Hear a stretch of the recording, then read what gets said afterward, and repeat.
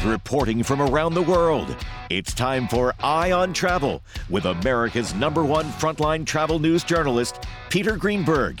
And now, the man who travels over 400,000 miles each year, Peter Greenberg.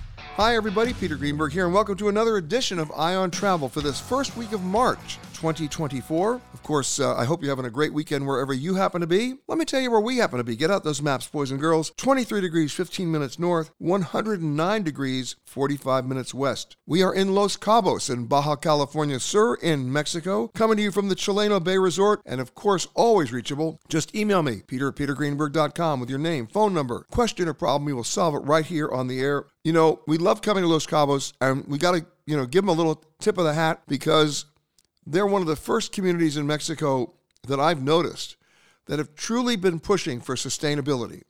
They've been truly pushing for zero carbon. And we're going to talk about that a little bit later in the show because you can actually choose where you want to go based on the level of responsibility for any travel provider.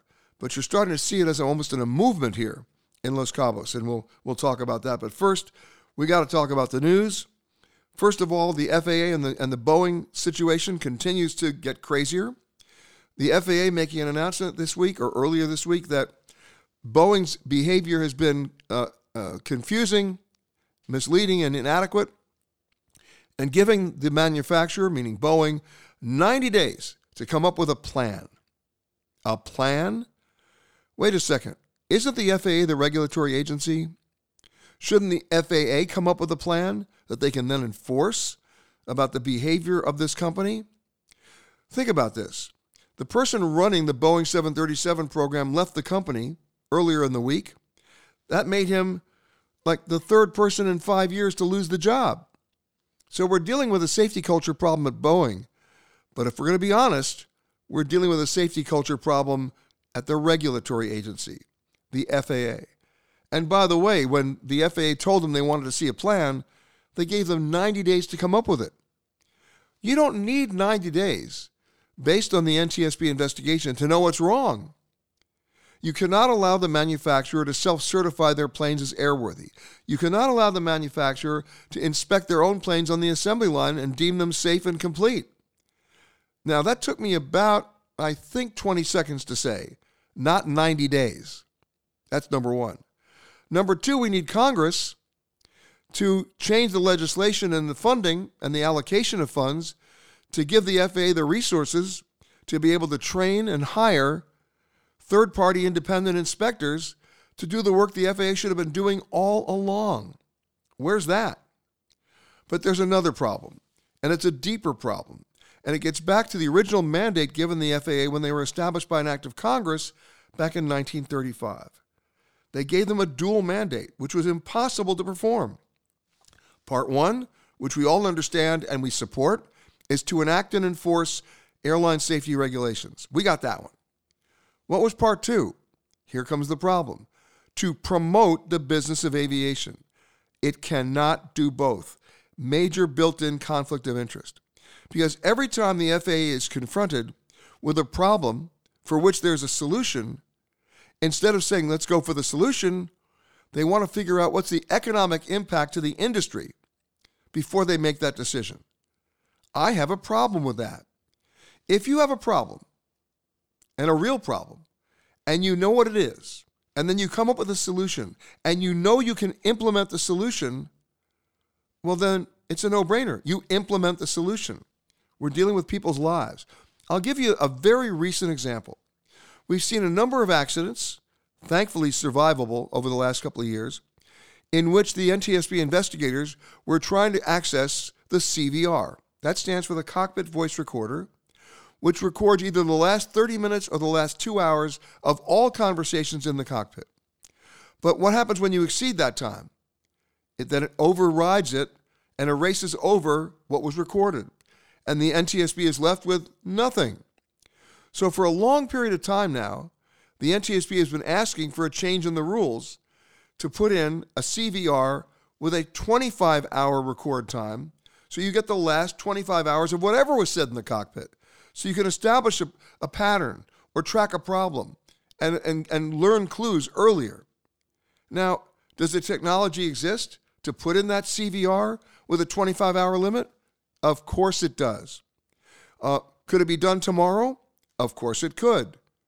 But guess what? The airlines and the manufacturer have been lobbying the FAA not to do it. And what's their reasoning? It's going to cost more money. It is. And the FAA basically came out with a ruling saying they're not going to give the airlines an immediate task of doing it because it would cost too much money. So guess what? They're going to give them 5 years to do it, and only on new planes. Am I missing something here? There's something terribly wrong here, and we got to put an end to it. Everybody who's listening here, you can be very happy to know that we've just celebrated the 30 safest years in commercial aviation since aviation began. That's the good news. The bad news is, can we maintain that batting average? And based on stories that I just told you, and there are many others, the answer is, I don't think so. So Congress has a responsibility here. So does Boeing internally. Boeing needs to get their act together to survive the inspections of an independent FAA. And that means the FAA has to start doing the work they should have been doing all along. No more delaying, no more siding on economic impact. Once you have a problem and a solution, basically, do the solution. Implement it. There is no excuse for that.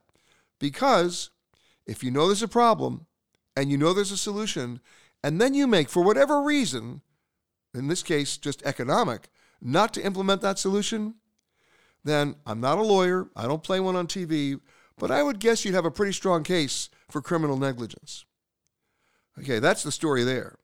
Let me give you another story because we're coming up on an interesting anniversary. Can you believe that 10 years ago next week was the disappearance of Malaysia Flight 370 somewhere out there in the Indian Ocean? It's been 10 years since that 777 disappeared and has never been found.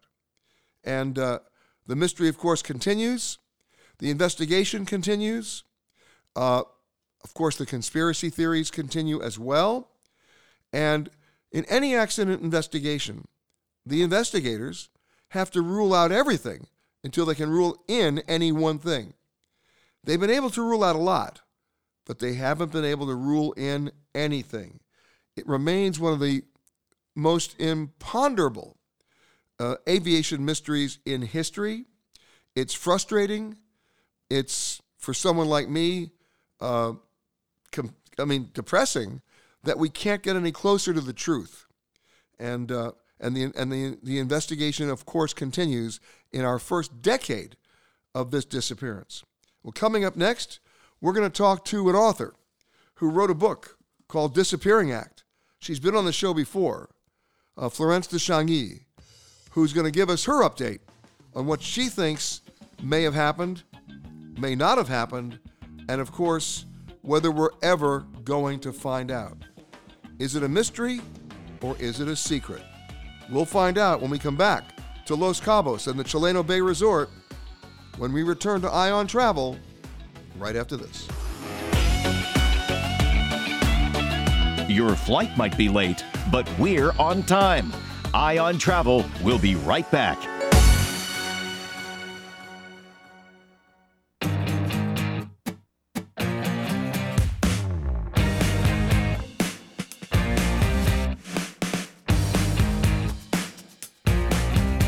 Once again, here's Peter Greenberg. Peter Greenberg back with you as Eye on Travel continues for this first weekend of March 2024, coming to you from the Chileno Bay Resort and Residences right here in Los Cabos in Baja California, sir.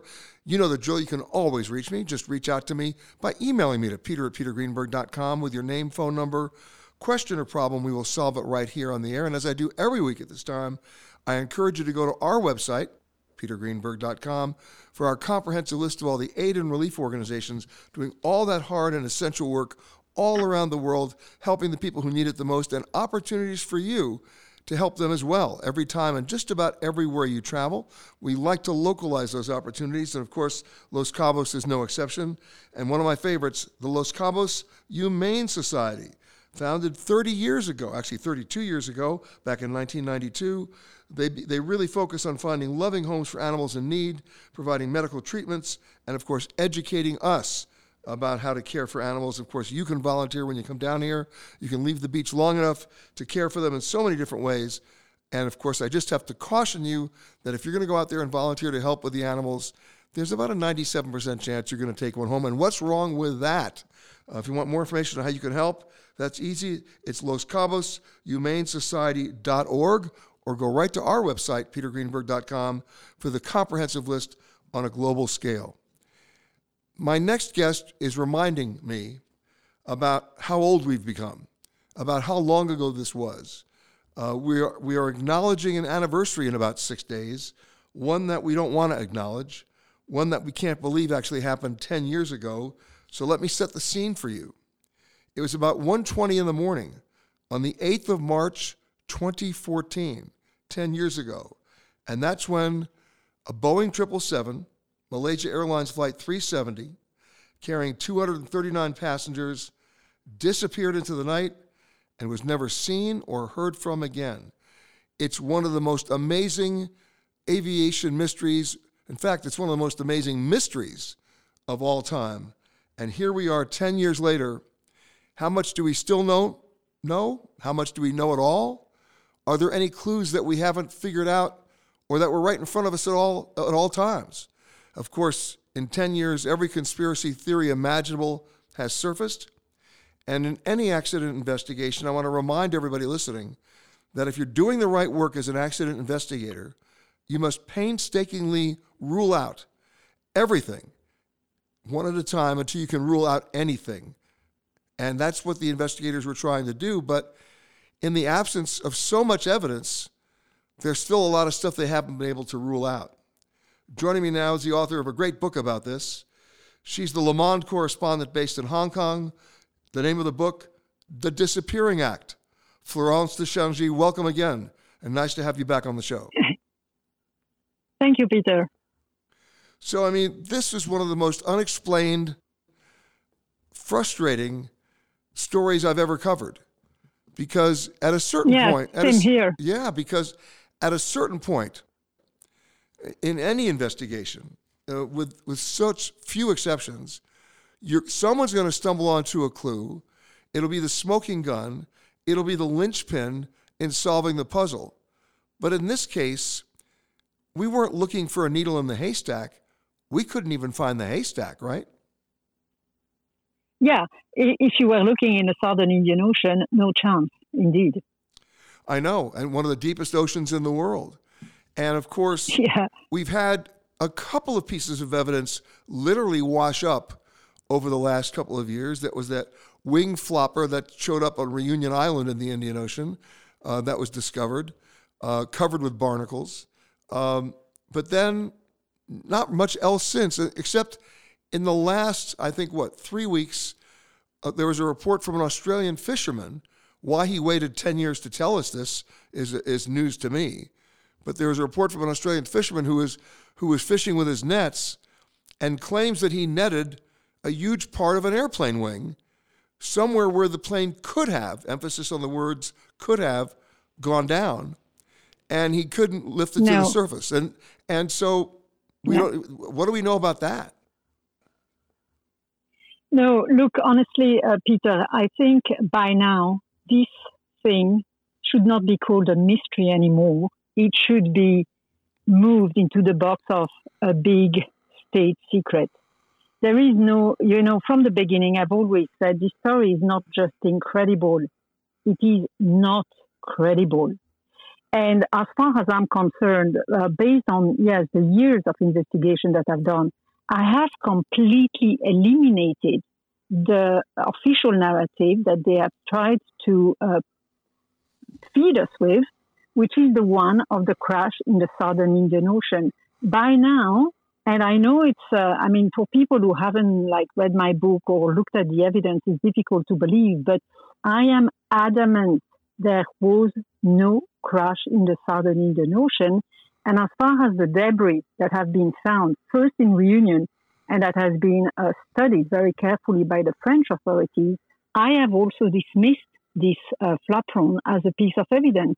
as for all the other, jetsam, flotsam, that actually it's an American person who keeps finding debris, all kind of pieces of which may look like plane debris, but by the way, there were crashes in that part of the world years ago. They have no solid validity.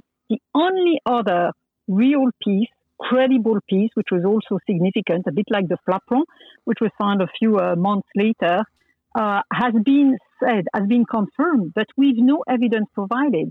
The flaperon, some evidence has been provided to explain why and how they linked it to MH370. And when you look at it closely, you find many reasons to actually disbelieve that the flaperon ever was part of MH370. So as far as I'm concerned, if there is one thing I know for sure, is that the plane never crashed in the Southern Indian Ocean. That's one thing, one step I've done in the direction of the truth. Okay, so do you know where it crashed, or you just don't know where it didn't crash? Yes, I mostly know where it did not crash. I know it's frustrating, but I think it's very important for the truth to emerge. Just as you said before, first you have to eliminate what has not happened, and what has not happened. It's the plane did not crash in the Southern Indian Ocean. And another thing that I have, I think, highlighted very strongly, and I'm equally adamant, is the fact that the Captain Zahari Shah, was actually a very competent, a very trustworthy, basically the best guy you could have in the cockpit in a situation of crisis. So, as you may have noticed, these are the two elements that keep coming back every 3 to 6 months when there is a new story pretending to bring new light on this so-called mystery. Each time it will reiterate either the fact that the plane crashed somewhere in the Southern Indian Ocean, which is not true, or the fact that the captain has been somehow involved. Because these are the two components of this fabricated narrative that I'm basically fighting against. But as far as I'm concerned, I'm just a journalist. I do my best. I think that once the family and the public opinion has understood and is fully aware of the fact that the official narrative is fabricated, there should be an uproar to request from the authorities that they who know share the truth of what happened to this plane, and most importantly to the 239 people. It is not acceptable to be told such, enormous lies, basically. And when you think about it, governments have been quiet. The manufacturer, Boeing, has been incredibly quiet. Exactly. And in the case of wrongful death, this particular case ranks as one of the lowest insurance payouts in history because in the absence of evidence, you can't litigate negligence. So the families who lost loved ones, they received very little compensation, pathetically little compensation. And we're talking to Florence de Changy, the author of The Disappearing Act. And Florence, when we come back, I want to throw another theory at you. Okay, we don't know where it crashed, but I'm going to suggest that we talk about perhaps how it crashed, starting at 38,000 feet and going from there. Very interesting story about that when you look at the aerodynamic limits of any plane, but in this particular case, the aerodynamic limits of a Boeing 777. Here we are on the 10th anniversary of the disappearance of Malaysia Flight 370, talking Florence de Changy, the author of The Disappearing Act. And when we come back, more about one of the most profound aviation mysteries in history. Back with more from Los Cabos right after this. Have a travel question or problem? Just email Peter at petergreenberg.com and we'll solve it on the air.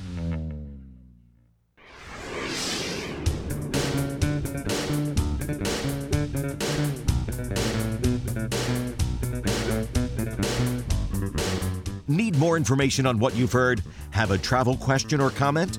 Just log on to petergreenberg.com. Now, here's Peter. Peter Greenberg back with you again from Los Cabos in Baja California, sir. On this first weekend of March 2024, we've been speaking with Florence de Changy, the author of The Disappearing Act, an amazing chronicle of her investigation into the disappearance 10 years ago of Malaysian Airlines Flight 370. Florence, before we went to the break, I said I wanted to talk about at least my theory, not of where the plane crashed or why, but perhaps how. Because if you're flying on autopilot at 38,000 feet, and let's assume the plane continues along whatever path it was on, at a certain time, and with no contact with the outside world, at a certain moment, it's a basic law of supply and demand, it runs out of fuel. And if a plane runs out of fuel at 38,000 feet, forget all the movies you've seen, it doesn't behave the way you think it does. It starts a slow descent, which then continues into a steeper descent, continuing to pick up speed, and then at a certain point, way before it ever impacts the ocean, the plane exceeds its aerodynamic limits, and it literally begins to rip itself apart in the air. And so the idea that this plane, wherever it hit intact, I think is not the case. Do you agree? Completely. Yeah, for sure. Which makes finding it even more difficult, because there's no one big radar hit that you're going to find in one concentrated debris field. It could be anywhere. Yeah, if what you described is what happened, and the plane hit at full speed and full strength, then it's indeed a massive explosion that would probably reduce most pieces. Actually, Peter, I'm not very comfortable commenting on this because I'm not familiar enough. Because in the scenario that you describe, you would also imagine that the appendices, the wings, would first fall. Come off the hull, etc. And so each of these pieces would have a different strength and impact on the sea. So Correct. It's not as if all in one hit and then really explode. So I don't feel qualified to comment on your scenario. It's a possible one. Also for what you said, the plane being on autopilot, I always said that if it was really the idea of the plane and the pilot to simply disappear, it would have been much simpler to keep going on its where it was and keep going straight in a straight line towards the Pacific, because the Pacific is actually like 3 times bigger than the Indian Ocean, and it's actually even deeper. So what's very odd is this super complicated and sophisticated narrative that they created, where a plane did a U-turn that they can't even recreate when they tried 7 times with the simulators and with all kind of different criteria. And then this U-turn going down. And I mean, the whole thing makes no sense. And indeed, if the idea was just to disappear the plane, well, just go straight and go and crash in the Pacific Ocean. Yeah. Exactly. Well, going back for one more second to my scenario, we all remember the miracle on the Hudson, Captain Sully Sullenberger landing a plane on the Hudson River moments after takeoff. And what saved so many people on that plane was that when he landed, he had full tanks of gas. And oil being lighter than water, that plane stayed afloat, which allowed the rescuers to get there before it submerged. And of course, they were able to save the plane itself. But in a situation like this, if you continue my thought that he was already out of gas, when he hit, nothing stayed afloat. It just sank to the bottom.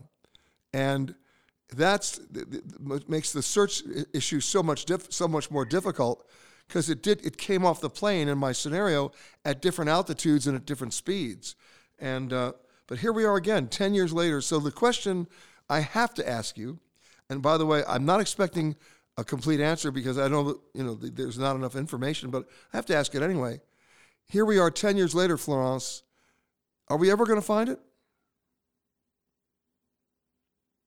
We'll find the truth. We won't find the plane, but we'll find the truth.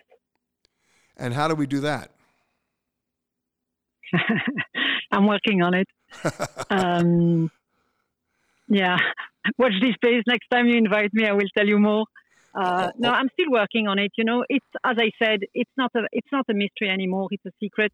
And when you say a secret, it means that some people know, and some people with a conscience and with a little bit of humanity and ethic and will speak out. It's not possible to keep such a secret for such a long time, and especially with the thousands of people who are suffering from it. If it was just a cargo plane and two professional pilots, we could forget and forgive. But in this instance, it's not credible in the first place, and it's not acceptable ever.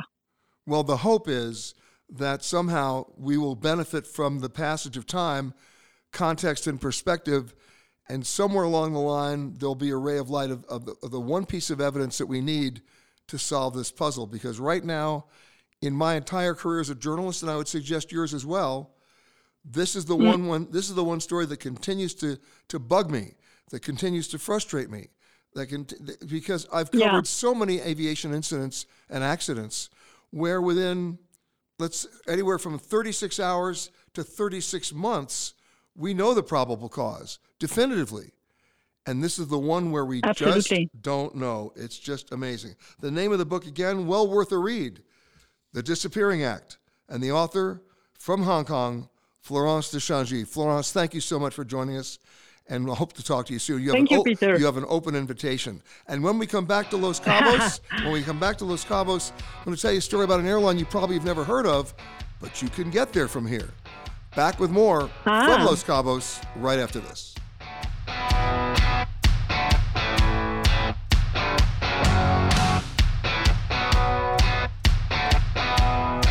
Please remain seated with your seatbelt fastened. Eye on Travel will be right back.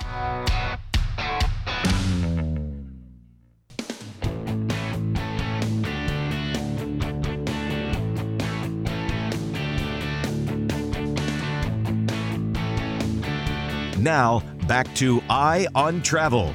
And welcome back to Eye on Travel. Peter Greenberg here with you again.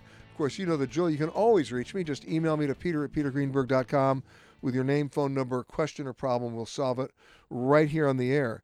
The other day, a friend of mine said to me, we're both had to go to Las Vegas. He said, "So how you flying?" I said, "Well, LAX to Las Vegas." He said, "You're an idiot." I said, "What are you talking about?" He said, I go to another airport. I go to Burbank or Van Nuys. I jump on this plane. I don't go through security. They treat me well. And I'm there in 40 minutes or less. And I save, hours in traffic and craziness.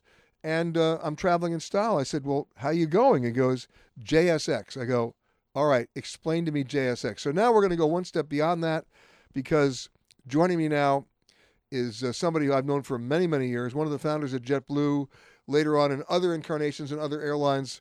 But now he is the co-founder and CEO of JSX, Alex Wilcox. Alex, thanks for joining. Peter, absolute pleasure to be here, and great to talk to you again. So let's get back to the basics of what JSX is. You guys are really a hop-on jet service, right? I mean, you just drive out not to a major international airport. You drive out to a smaller regional airport, park your car, walk about 10 feet. You don't have to be there 3 hours before the flight, and you just walk to the plane. Yes, Peter, and you're mostly right. We are a hop-on jet service. That's what we call ourselves. And the reason we say that is because you can get from your car into the airplane seat within 20 minutes. We ask our customers to show up 20 minutes before the flight, 40 minutes for international. We do fly to Cabo as well from Dallas and LA. And by the way, your friend and you should also know that we do fly to LAX, by the way, to Cabo and to Las Vegas. We're on the south side of LAX, off of Imperial. But we do, in fact, fly from LAX as well as Burbank. Burbank is by far a bigger operation, and we fly to many more places from there.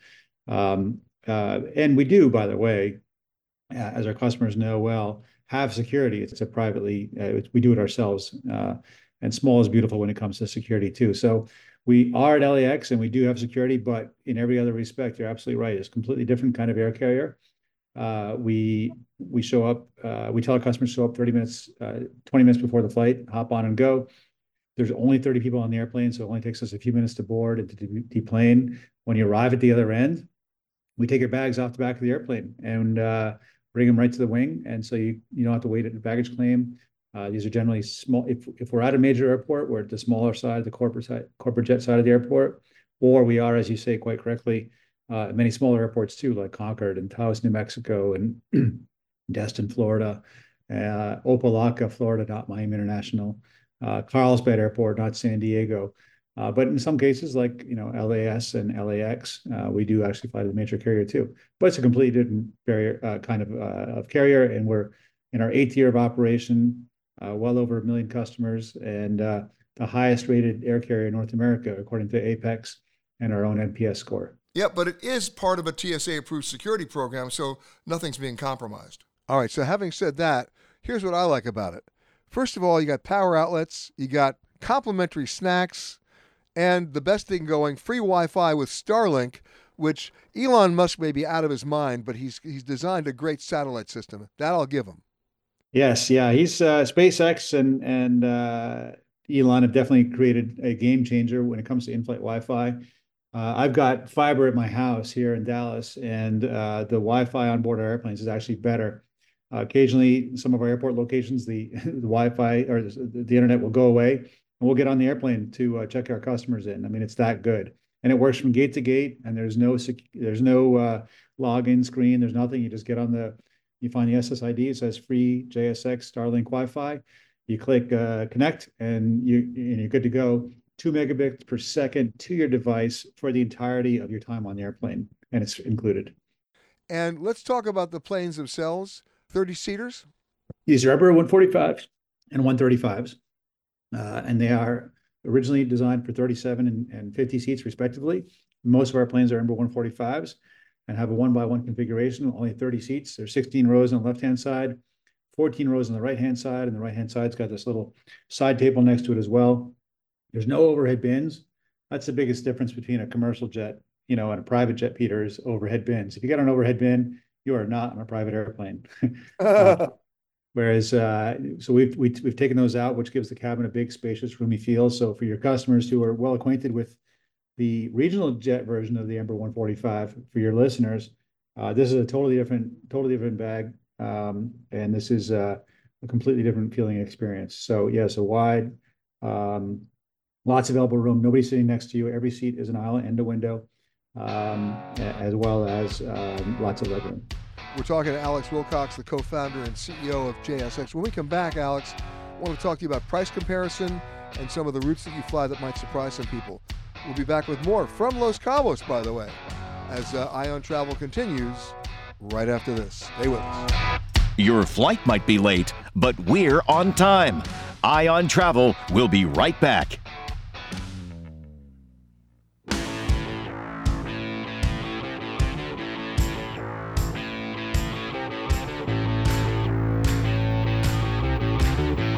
You've been listening to Ion Travel with Peter Greenberg. Visit our website at www.petergreenberg.com for more information. And sign up for our newsletter. Ion Travel is a CBS Audio Network production. Peter Greenberg here, and we're back in Los Cabos as Ion Travel continues, speaking with Alex Wilcox, the co-founder and CEO of JSX. So, given the routes that you're flying, and in many cases you are competing on those routes with the major carriers, how are you on price? Well, we are often less than first class on a commercial air carrier, and sometimes we're even equivalent to economy class. But we do tend, on average, to be a little bit higher. Our average ticket price is about $400 each way. The longer the flight, the higher the price. New York to Florida can be up to $1,000 each way. If you're going from Boca or Opelika up to Westchester County or Morristown, same for Cabo. It ranges between $400 and $1,000 each way, depending on day of week and obviously market-driven pricing. But some of our repairs can be as little as $259 each way. Burbank to Vegas on an off-peak direction. Wow. And for those people whose time is money, that makes a big difference. Worth every penny, of course. Yeah, that's what we save, as opposed to spending 2 hours at a major airport. I was actually in Los Cabos last weekend, and I flew on JSX, and I checked some of our competitors, and they were saying show up 3 hours ahead of time to either LAX or Los Cabos for international processing. And we taught our customers 40 minutes, and I feel badly about that. Well, let's talk about plane types, because you just announced you're about to buy 330 hybrid electric aircraft. We are. We're not going to take them overnight. And there's 3 different models of airplanes that we have ordered. One is a 9-seat hybrid electric airplane. They're all high-wing hybrid electric airplanes. That's what they have in common. They're not all electric, because I think that technology is far away. But one is a 9-seater. One is a 19-seater, which, as you know, is the biggest you can have before you need a flight attendant on board. And then one is a 30-seater, which is basically can replace our Embraer 135s on shorter routes. And so between the 9, the 19, and the 30-seater, we're very optimistic that at least one, if not two or three, all three will get built.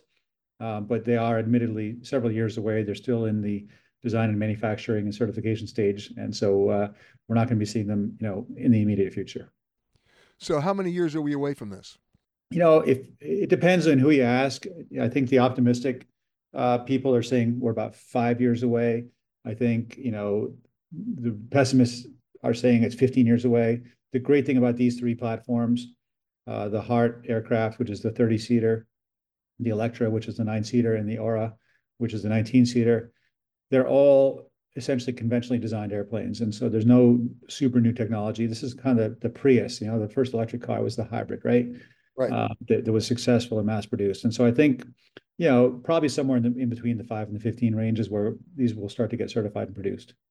And you speak about range. What about nautical miles? What are the range of these planes?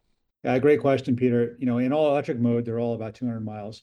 But when you turn on the gas generator, which will recharge the batteries, in flight, they can all take off on full electric, by the way. So they'll be super quiet in communities and able to fly to airports that, would otherwise not welcome this kind of service. You can go up to 900 nautical miles, depending on the aircraft. Wow. So having said all that, what about frequency? Now, going to your current schedule, the one thing that major carriers can always compete on, or at least in the past, especially if you're a new carrier, is they can come up against you and say, okay, well, we're doing 10 flights a day, you're only doing one, so we're more attractive. Yeah, that's fair. And certainly in business markets, frequency is important. But obviously, one of the most profitable carriers in history, Allegiant, they do a couple times a week in some of their markets. And so we do a lot more than that in most of our markets. But it varies. We have high frequency markets, Burbank to Vegas. We can do up to 10 times a day in each direction, on a Friday and on a Sunday, 5 or 6 a day between Burbank and Oakland, Dallas and Houston. But more of our markets are 1 or 2 a day, in terms of the longer markets, especially. But, we'll go a couple times a day from Dallas to Boulder, Colorado, which is, by the way, the most convenient airport, 16 minutes from downtown. You can be in Coors Field in 16 minutes from Boulder, from BJC Airport, or up at CU if you want to go catch a Buffs game. So we have big plans for BJC where we fly from Southern California, from Northern, and from Texas. 4 different markets into BJC right now, including Las Vegas and Phoenix. And from Los Cabos? Los Cabos, we fly to Dallas and up to twice a day on the peak days, and also from LAX. Wow! And in fact, we fly to the Southernmore Airport, the one that's a little bit closer to downtown. It's MMSL Airport, San Jose International Airport. And how are the majors taking to you? Well, it depends who you ask. 2 of our investors, our biggest investors, are JetBlue and United Airlines, and they obviously like us a lot because they've invested in us. Some of their competitors feel a little bit differently about us, and I guess you'd have to ask them.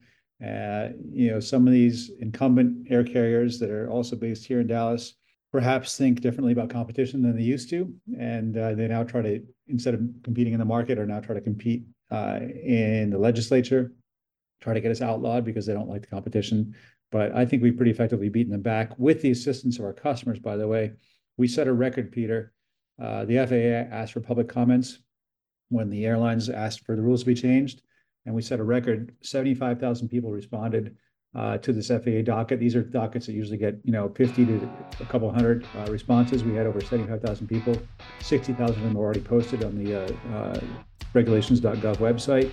And I would say over 99% of those were extremely supportive of JSX's position. So we're not going anywhere.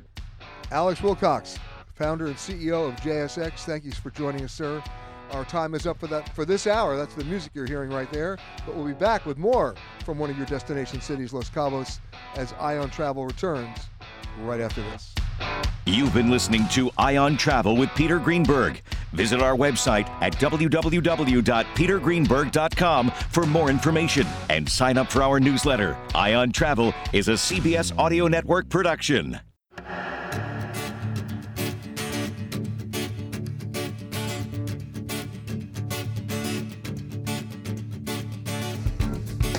With reporting from around the world, it's time for Eye on Travel with America's #1 frontline travel news journalist, Peter Greenberg.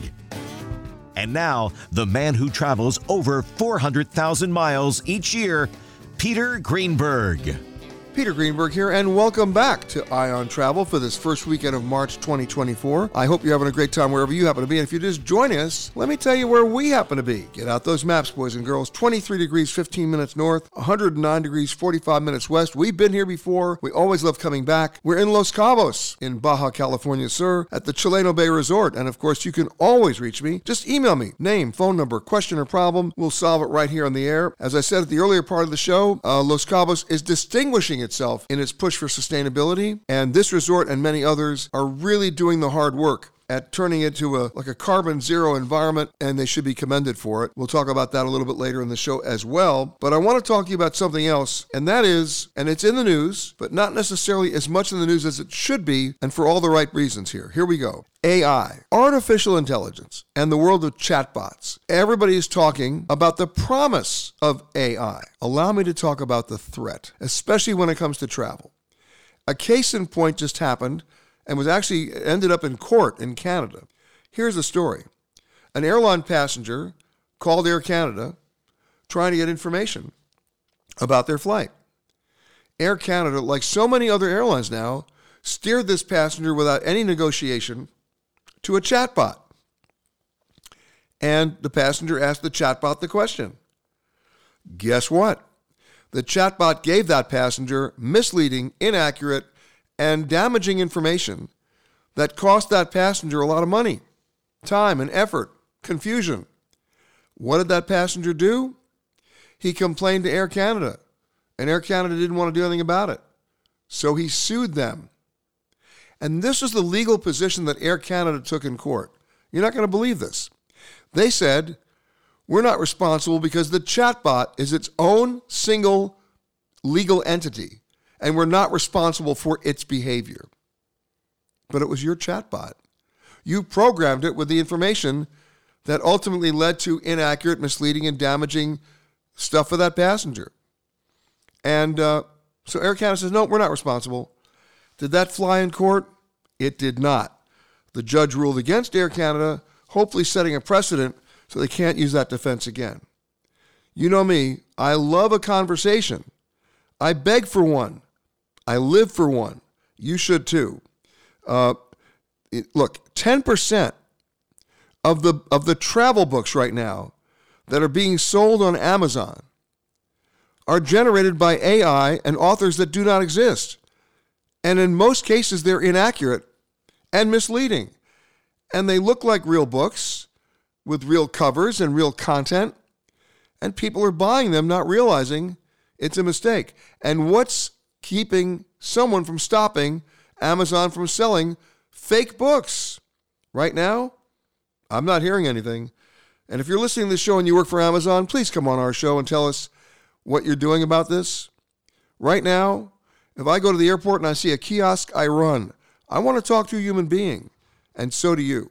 Now, the human being might give you misleading information too. We've seen that happen more than once, but at least you know who it is. And there's some recourse there. And the airlines cannot hide behind their own chatbots for messing us up. So hopefully there's a lesson learned there, at least in Canada. It may not prevail under U.S. courts yet, but there is some legal precedence there. And I hope people will be able to do that. All right, let's go to some of your emails. Here's one from Steve who writes, I recently heard of an app called the Mobile Passport Control from Customs and Border Patrol. That's CBP, of course. As I have several international trips planned this year, I was wondering if you could speak to the app's legitimacy and purported time savings. Okay, well, here's the deal. It is an app. It was created by U.S. Customs and Border Patrol to quicken the process of returning to the U.S. after travel. It's completely free, it's safe, and yes, to answer your question, Steve, it's legitimate. And while it can speed up the process, let me give you the reality here. It does not replace your passport. You still have to bring it. You're still required to go through customs, okay? And while you do not need to fill out a physical declarations form, and you can do that on the app prior to doing it, and maybe that speeds up the process a little bit, You know what? Why would you even have that if you could qualify for global entry? Right? And even though global entry might cost you X number of dollars for 5 years, there are so many ways to get it for free as a statement credit on any number of credit cards. So, you know what?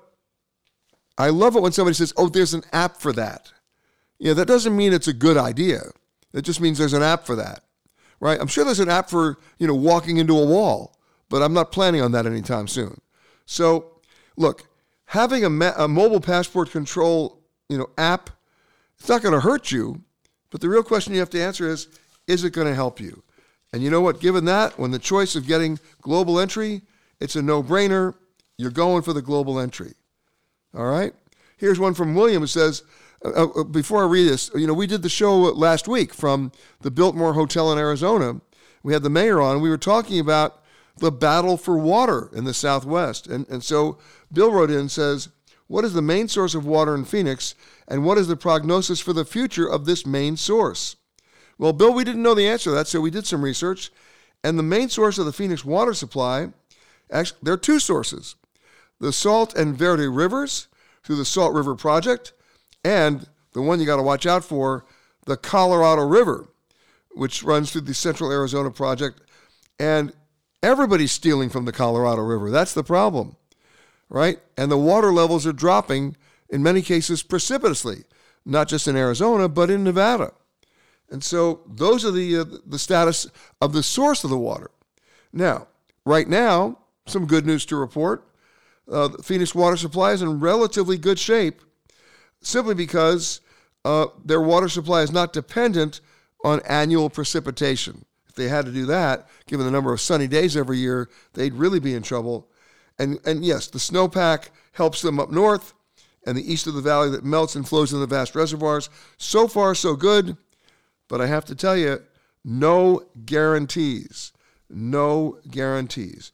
And so right now, they're doing okay in Phoenix. But at a certain point, the folks who border on or live near the Colorado River are going to pitch a you-know-what if all of a sudden they're in jeopardy in terms of their water supply. Something to think about. And it's not going away.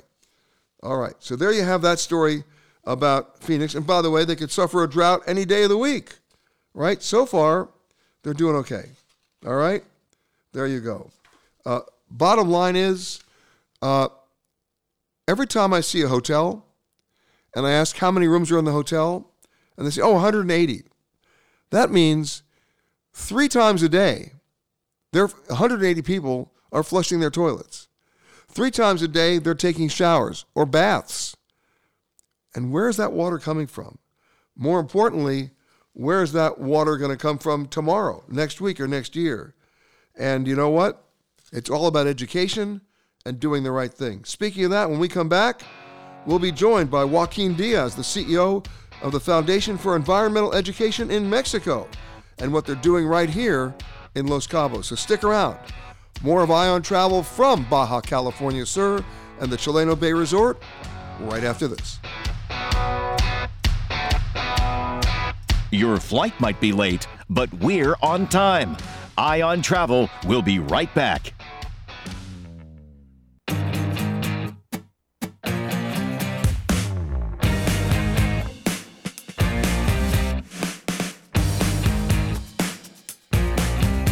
Once again, here's Peter Greenberg. Peter Greenberg here, back with you as Eye on Travel continues from the Chileno Bay Resort in Los Cabos in Baja California Sur.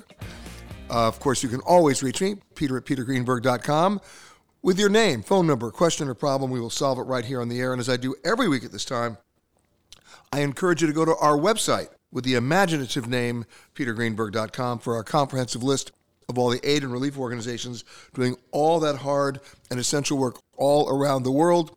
Opportunities for you to get up close and personal and give back to the people who need it the most every time and just about everywhere you travel. We always like to localize those experiences and those opportunities, and Los Cabos is certainly not an exception. Los Cabos Humane Society, founded 32 years ago. They do a great job of finding loving homes for animals in need, providing medical treatments, and educating the public very important about how to care for animals. You can volunteer in so many ways, including walking the dogs, visiting the cats, and more. Maybe even get to walk a cat. But the bottom line is, I have to warn you, I know this from personal experience, if you go there and volunteer, there's a reasonably excellent chance you're leaving with one. What's wrong with that? But either way, it's a great opportunity to meet the very people who live here, and who better to give you the best tour ever of Los Cabos than the people you just helped. If you want more information, it's easy.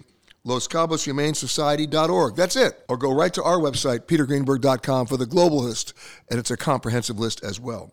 Speaking about giving back, I want to join my next guest, Joaquin Diaz. He's the CEO of the Foundation for Environmental Education in Mexico.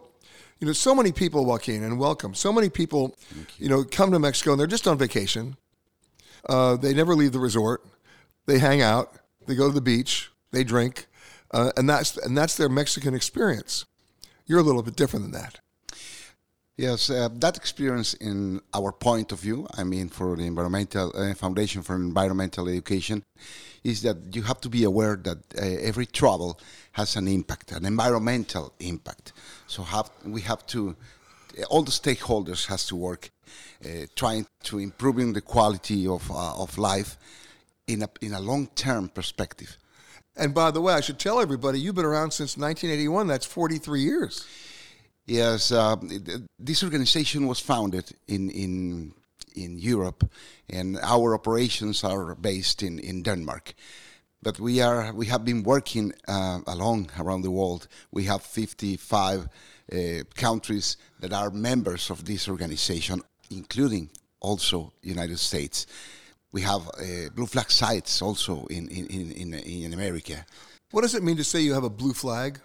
A blue flag site is a beach, or a boat, or a marina that works towards the improving of environmental development. So we're talking about water quality? Water quality, safe, of course, secure. Waste management. Waste management, of course, all the management of the beach, of the site, because you have to respect the flora, the fauna, all the environmental assets that are represented in every site in the world, not only here in Los Cabos. I have to tell you that, and this gets me so angry, wherever I go in the world, the tourists, and I'm talking to them, they litter everything.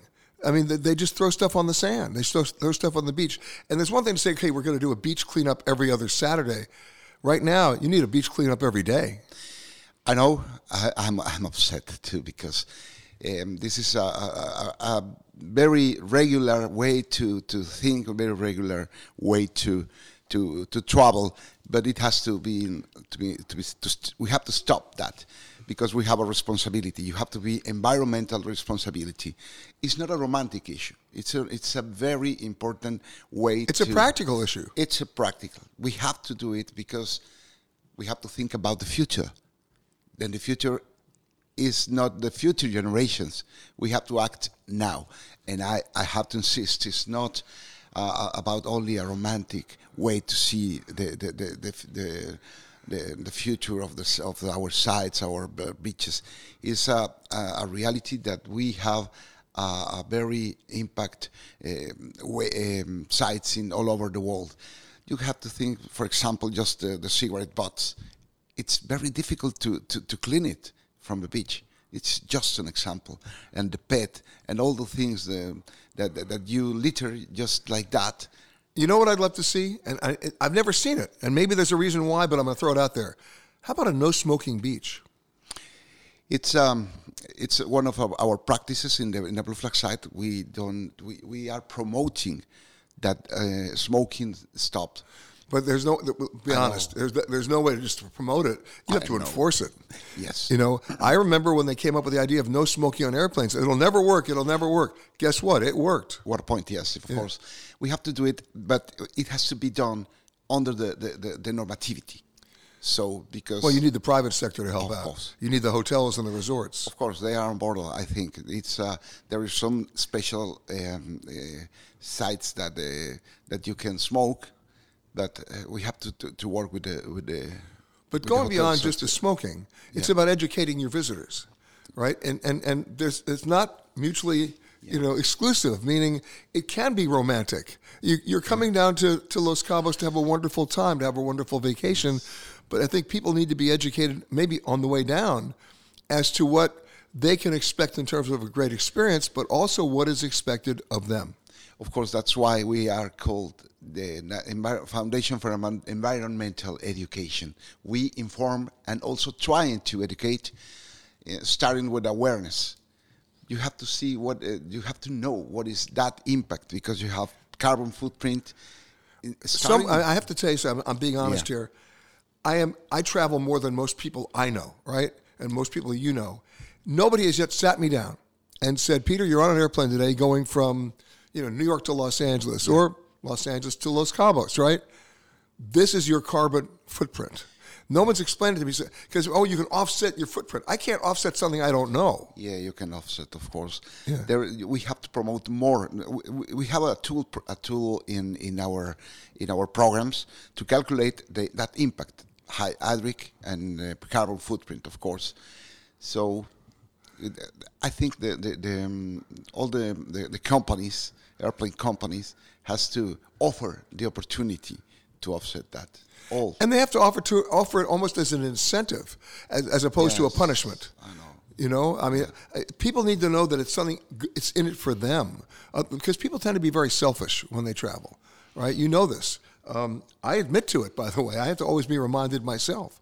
So once you get beyond that, working with the hotels, working with basically what goes into a hotel meal, use of plastics, use of the single-use plastics. I must say, most of the hotels these days have figured it out. During the pandemic, they had enough time to actually get it together, so you're getting rid of the single-use straws. You're getting rid of the plastics, the plastic water bottles. They've been replaced now, right, with thermoses that people can reuse. This is a great deal. You're looking at airports now where they're giving you water refilling stations once you pass security, so you can bring your empty bottle and not have to buy a $9 bottle of plastic water bottles and refill your thermos. That's all good. As a tourist, you have to see the alternatives. For example, in booking, you can see that sustainable travel. It's with a leave, and you can check it. For example, we have in Mexico 205 hotels that are working with sustainable practices, and it's measured. We have the assessment for that. It's not only a statement; it's a reality, and we have been working for them for at least for 4 years. So your travel can be sustainable if you stay in a sustainable hotel, in a hotel with sustainable practices. Well, we're living in a world of branding, so as part of that brand, if they have your sign saying that they're meeting the standards, you can see that at the time you make the reservation. Of course, you can see it there. And it's important to see it there. Of course, we have to make it every time that we are planning our travels. You have to see what is the importance to be sustainable in your travel. Are you doing something for children too, for kids? We have eco-schools. For example, here in Los Cabos, we are working with 11 eco-schools, trying to act now and trying to prepare them, because they will be the mayors, they will be the managers in the hotels, they will be working not in the near future with a very difficult reality that we are upsetting the earth. So we have to work now, and we have been working for them in primary, in elementary school, in high school, and yes. What's your website? www.femexico.org. Okay, so it's www.femexico.org. Yes. Which stands, of course, for the Foundation for the Environmental Education. Joaquin Diaz, thank you so much for joining us. Peter, good idea with the kids, because the kids are going to lead the way. Yeah. You know it. I know it. I think the kids know it too. Yeah. Back with more on Eye on Travel as we continue from Los Cabos and the Chileno Bay Resort. We're going to go diving right after this. Have a travel question or problem? Just email Peter at peter@petergreenberg.com and we'll solve it on the air.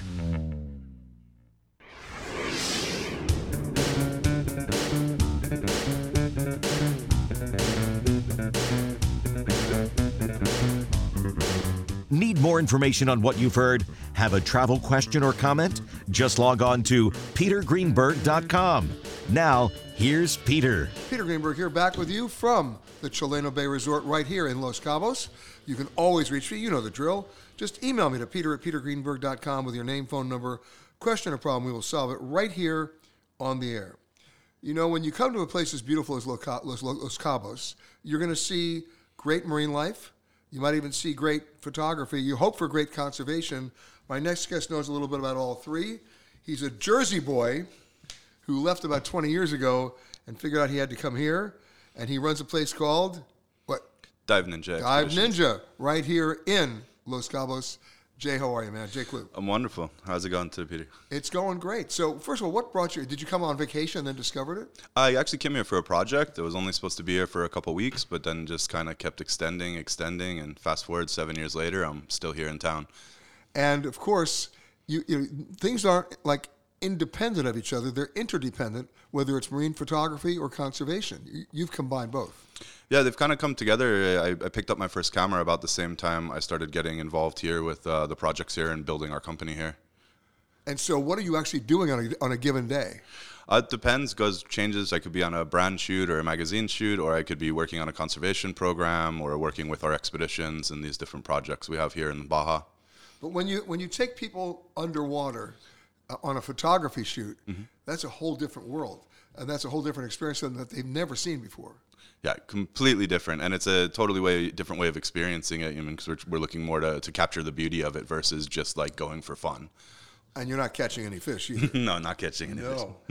What's the biggest surprise for people when they because it's so easy to lose control of your attention span, because first of all, it's one thing to be with the scuba gear on. It's the second thing, you've got a camera, and now you're like blown away by what you're seeing. You can lose perspective.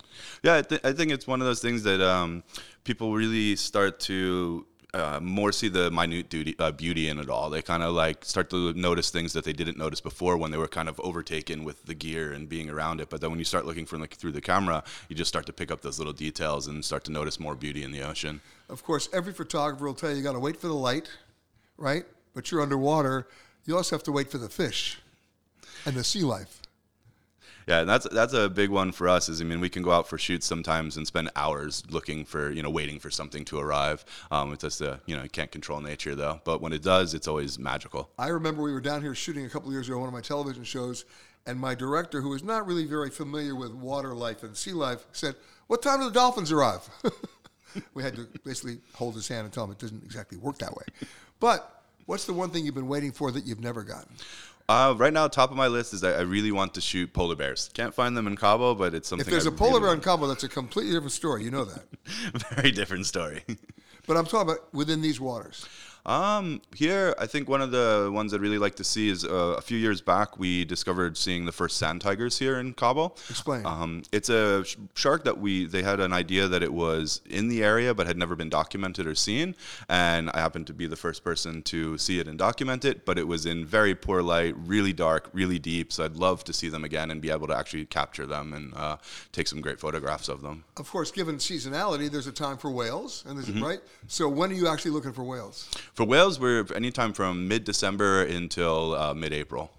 Cool. And what kind of whales? Well, we get humpbacks are the primary that we see here. We also see gray whales, fin whales, sperm whales, blue whales. Pretty much all sorts of whales come through this area. And you've captured them all? Pretty much almost all of them, yeah. Sharks? Sharks, tons of them. Over 14 species in the area.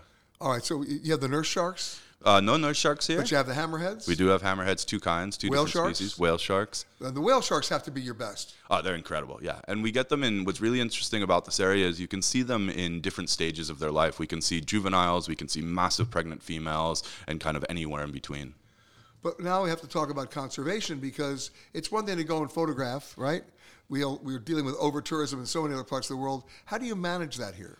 So with us, with Dive Ninjas, the company was kind of created as a way to use tourism to support conservation and research in the area. So we give back to programs by donating upwards of 40% of our profits to help fund these programs here. And then we also have community programs that we're working with to kind of bring the local community up and get them involved in the ocean and inspire them to fall in love with it. I'm assuming that you're also limiting the number of people on any one trip. Of course, yeah. We use much smaller numbers.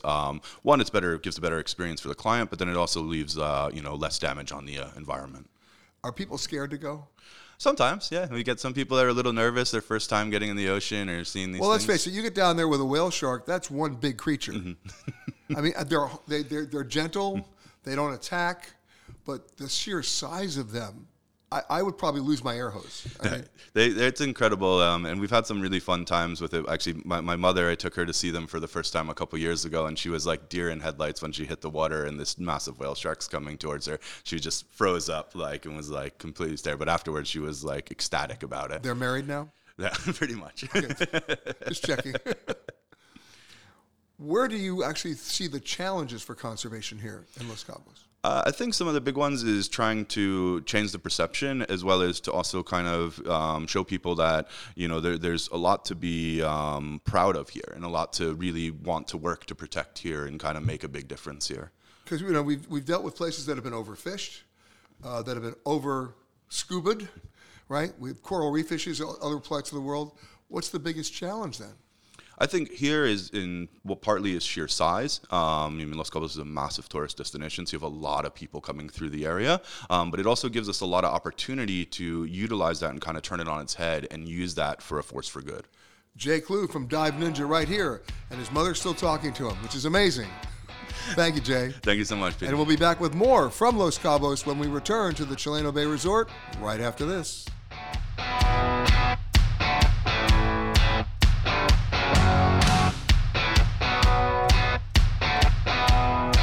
Please remain seated with your seatbelt fastened. Ion Travel will be right back.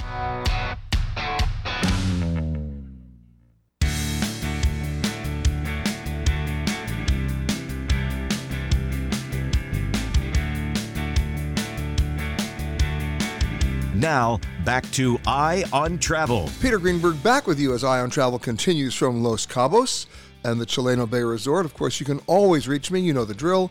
You email me to peter@petergreenberg.com with your name, phone number, question or problem. We will solve it right here on the air. Let's go right to the phones. I've got Nirmal on the phone.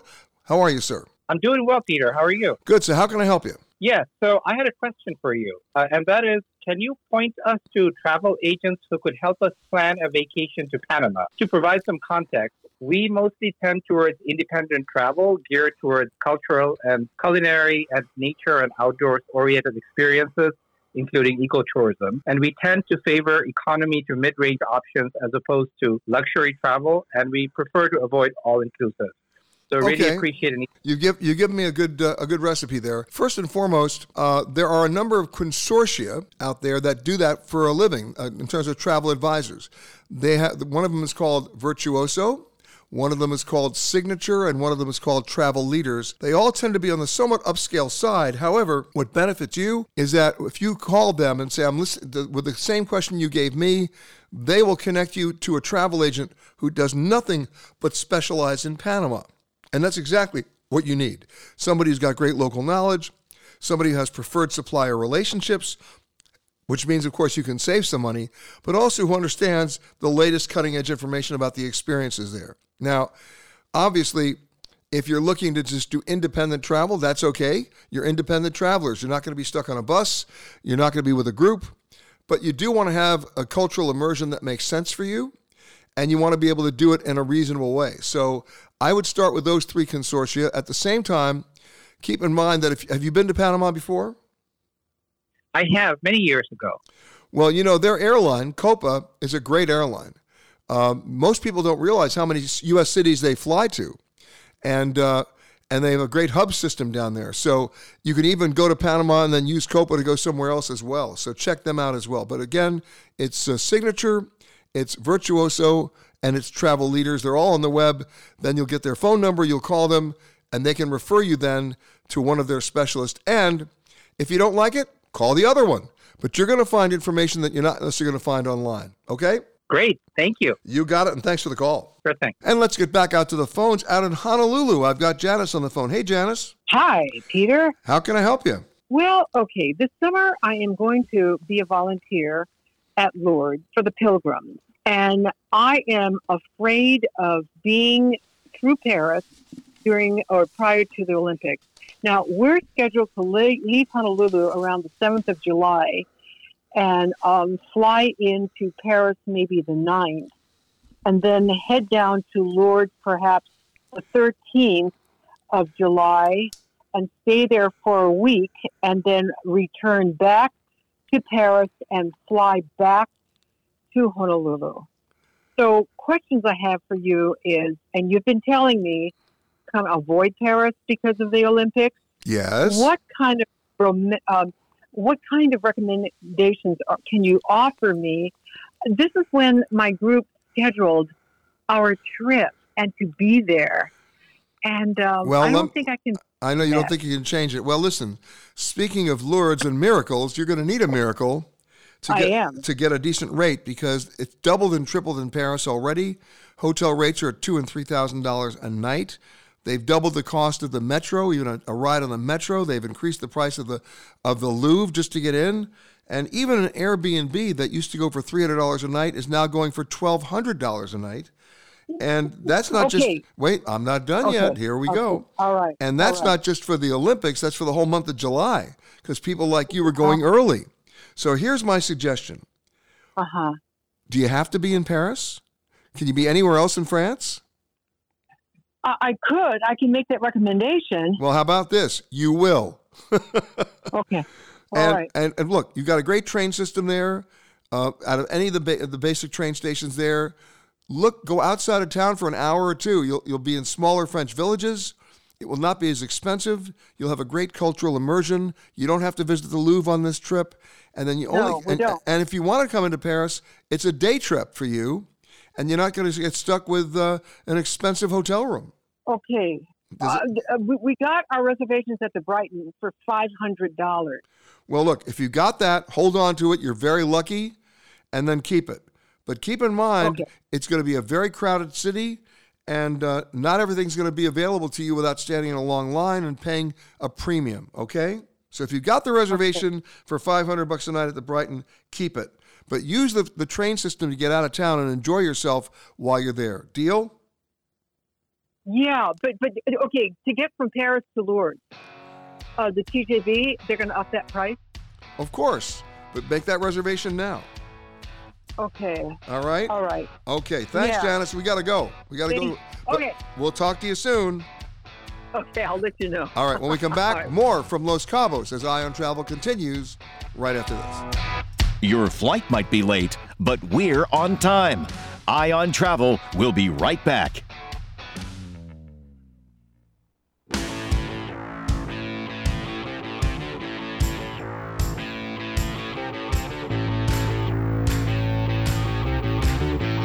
You've been listening to Eye on Travel with Peter Greenberg. Visit our website at www.petergreenberg.com for more information. And sign up for our newsletter. Eye on Travel is a CBS Audio Network production. Peter Greenberg back with you again as Eye on Travel continues from Los Cabos and the Chileno Bay Resort. Of course, you can always reach me. We answer all your emails every time we get them. Just email me to peter@petergreenberg.com with your name, phone number, question or problem. We'll solve it right here on the air. My next guest has quite a pedigree. She's worked with everybody from Banyan Tree to Mandarin Oriental, the Ritz-Carlton Hotel Company, and of course, Auberge, where she is right now, because Auberge is the parent company, if you will, of the Chileno Bay Resort right here in Los Cabos. I call her Evita. Evita Lopez, how are you? I'm doing great. Thank you very much. Now, you're the resort manager, but that means so many different things to so many different people. I'm interested from you today on how we come up with a new definition of luxury travel, because there are so many hotels in the last, let's say, 5 years that have opened up here in Los Cabos, right? You have unbelievable places ranging from the Montage to Nobu, and everybody is just more luxurious than the other. But forgetting the bricks and mortar, my question is, have the travelers changed? What are they looking for? What do they want now that they never wanted before? And what do they don't want now that they always wanted before? Absolutely. And that's a very interesting question, Peter, because what we've seen through all these years, and of course after pandemic, the way of traveling has changed a lot. And this is about connection. This is about connecting with nature. The people, they want to spend more time outdoors, with outdoors activities, connecting with the ocean, connecting with the nature, with the wildness of the places. And I think the people is looking for more very comfortable places to get out of the stress of the cities. I'll give you an example as it applies to like cruise ships. You have these luxury expedition ships now that are going to some pretty harsh locations like the Antarctic. But while you're out there kayaking in sub-zero weather, and it's so harsh, when you're done, you're on the ship with a butler and strawberries and champagne. So it's a complete it's a complete package then. Right. Yeah. It's a mix because it's something that you can feel on the ultra luxury resorts. I mean, you always try to connect with the people, with the guests, especially doing this a very special and unique experiences. It's always combined with the traditional service without losing the luxury. So I guess the combination would be they want to necessarily not just stay at the pool. They want to leave the resort and experience. They want to experience the desert. They want to experience other parts of Los Cabos that might not lend themselves just to be a lounge chair at the pool. Correct. But then they want to come back and have a fish taco. Absolutely. That very, very, very easily said. But not always easily done. No, because sometimes we don't have the those great ideas. We need to have the creativity and to identify what the guest needs, what they want. Or what they demand. What they demand. Yeah. Right. So, I mean, how many want to, hang glide over the hotel? How many want to go ballooning? How many want to go four-wheel driving and, ATVs? Right. You provide that. Yes, that's correct. And part of our soul of the place in Chileno, it's, those to the free spirit. The adventure, and that's one of the most of the guests look for. The free spirit to be and to do whatever they want to do within the resort, and then explore Los Cabos. They know they are in a beautiful place here. So now the other thing that I've noticed, not just here but in so many other luxury locations, is that I don't care what people will tell you in a survey, they are liars because they do not change their lifestyle when they change their location. Oh, I'm going to be on a resort. I don't want to be disturbed. They are disturbed. So I saw 5 people yesterday at the pool fixated on their laptops. They were doing business. Yes. Right, but they were here. So they're really extending their trips in a way, right? So that they've gone from like working in an office to working from home to working from anywhere, and anywhere could be right where we are right now. Right. Yeah, you're completely right. I mean, we have, these different segments of the people. But Chileno, it's a place for everybody. For those who wants to relax, for those who wants to connect with. By the way, nature. the people at the pool, they would tell you while they're on their laptop that they're relaxing. Yeah, absolutely. And they would tell their office that they're working. Yes, and the challenge for us is to connect that both needs from the guests. It's I'm working, but I'm relaxing. And how can we be part of it? Well, one of the things I've noticed at so many of the luxury hotels that were designed for a different definition of luxury and vacation, the lighting was terrible. Because people just, but people who want to go somewhere, they want to read, they want to work, they want to be able to think in their room. So the brighter the room, that you give your guests more options. They can also they can turn the lights down. Yeah. But if you trap a guest with mood lighting, you put them in a bad mood. Totally. Yeah. And I want to give you a very good and a quick example. It's just like the people having breakfast, every morning, and they're even on their laptop. And when we have our whale watching season, which is right now, you can see the people working, and then suddenly they disconnect from work, and they start watching the whales. That's one of the most beautiful spectacles that we have in Los Cabos. So the people forget a little bit about work, and they start watching. So here's how you do it. You're working, you see the whales, you tell your office back home you're about to go on a conference call. Yeah. But it's a conference call with the whales. Correct. It happens all the time, right? Yes. Except here's what gives it away. They start shouting, "Look! Oh my God, there it is!" Right. And then they're given away. But that's the way it works. That's the way it is. A nice combination. Evita Lopez, the resort manager here at the Chileno Bay Resort. Thanks for joining us. That music means we're out of time for this hour. Stick around, everybody. We got a whole lot more coming when we return on Eye on Travel to Los Cabos in Baja California. Back right after this. You've been listening to Eye on Travel with Peter Greenberg. Visit our website at www.petergreenberg.com for more information and sign up for our newsletter. Eye on Travel is a CBS Audio Network production.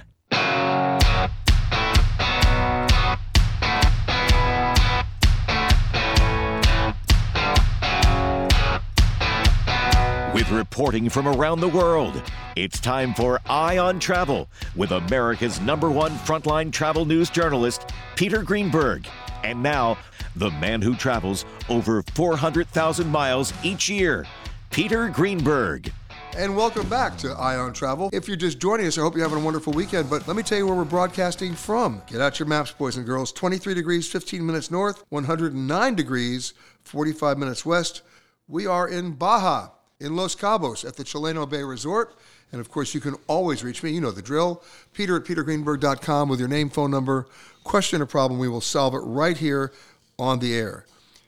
When I first came to Mexico, in 1972, there were tortillas. There were a few empanadas running around, and maybe a tamale or two. It's now a gastronomic capital of the world. You're going to see it's almost World Heritage sites when it comes to food, and my next guest knows a little bit about that because he's part of it. He's done so much, not just here but throughout Mexico. In fact, in 2005, I don't want to make him feel old, but he was named the best Mexican young chef. So Juan Pablo Loza, you're no longer young, but you're still the best chef. He's the director of culinary experiences at Chileno Bay, where we are right now. Welcome. Thank you very much, Peter. You started smiling when I talked about my original days with the tamales and the tortillas, but you'd be the first to tell me things have changed. Yes, well, we still have tortillas and tamal. Yeah. But yes, as you mentioned, the Mexico has become a very interesting destination, gastronomic destination, and everybody's looking after it. And of course, now people know not only about different dishes, but also regional cuisine from Oaxaca, from central Mexico, the coast, and Baja. Of course, it's one of them. And of course, it's all the spices. Yes, chiles, spices. Well, we have a tremendous heritage and from the local cuisine and local ingredients. But also, when the Spanish came, they brought with them a lot of ingredients. So our cuisine became larger, and of course, throughout the years, larger and larger with so many influences from Europe, from Asia, from different parts of the world. Now, of course, if we went to a place called Oaxaca, you and I would be spending 3 hours just talking about mole. Yes. How many different moles are there? Nobody knows. There's so many. Only in Oaxaca, there are 7 official. I'll only eat official mole. No, but that's how much there are, yeah. And of course, that's only in Oaxaca, but every region, if you go to Michoacán or Puebla, there you have different styles, different versions, and different techniques. And of course, where we are right now on the Sea of Cortez, it's seafood. We have amazing seafood. Well, some people call it the Provence, Mexican Provence, because we have great wine, great seafood, similar ingredients. By the way, you mentioned great wine. This statistic blew me away. 75% of all the wine production in Baja California is exported to France. What do they know? Oh my goodness. That tells you everything you need to know. It's some incredible Baja wines. Oh yes, it's really good, and what is amazing is you don't have a specific style. We have so many also heritage or influence from different winemakers. So there is no a specific grape or a specific technique. So people start to do they can do however they want. They have wonderful weather and wonderful soil for that, and so it's just great quality. And of course, when we're coming to seafood, it gets into sourcing. Yes. What are you able to source? Well, here the seafood, I'm very passionate about the seafood. I learned about the seafood, the sustainable seafood some years ago. And in Mexico, well, it's a country surrounded by ocean. And of course, the Baja California, we have all around wonderful seafood. The water, it's a little bit colder. So we get to like all type of fish and seafood.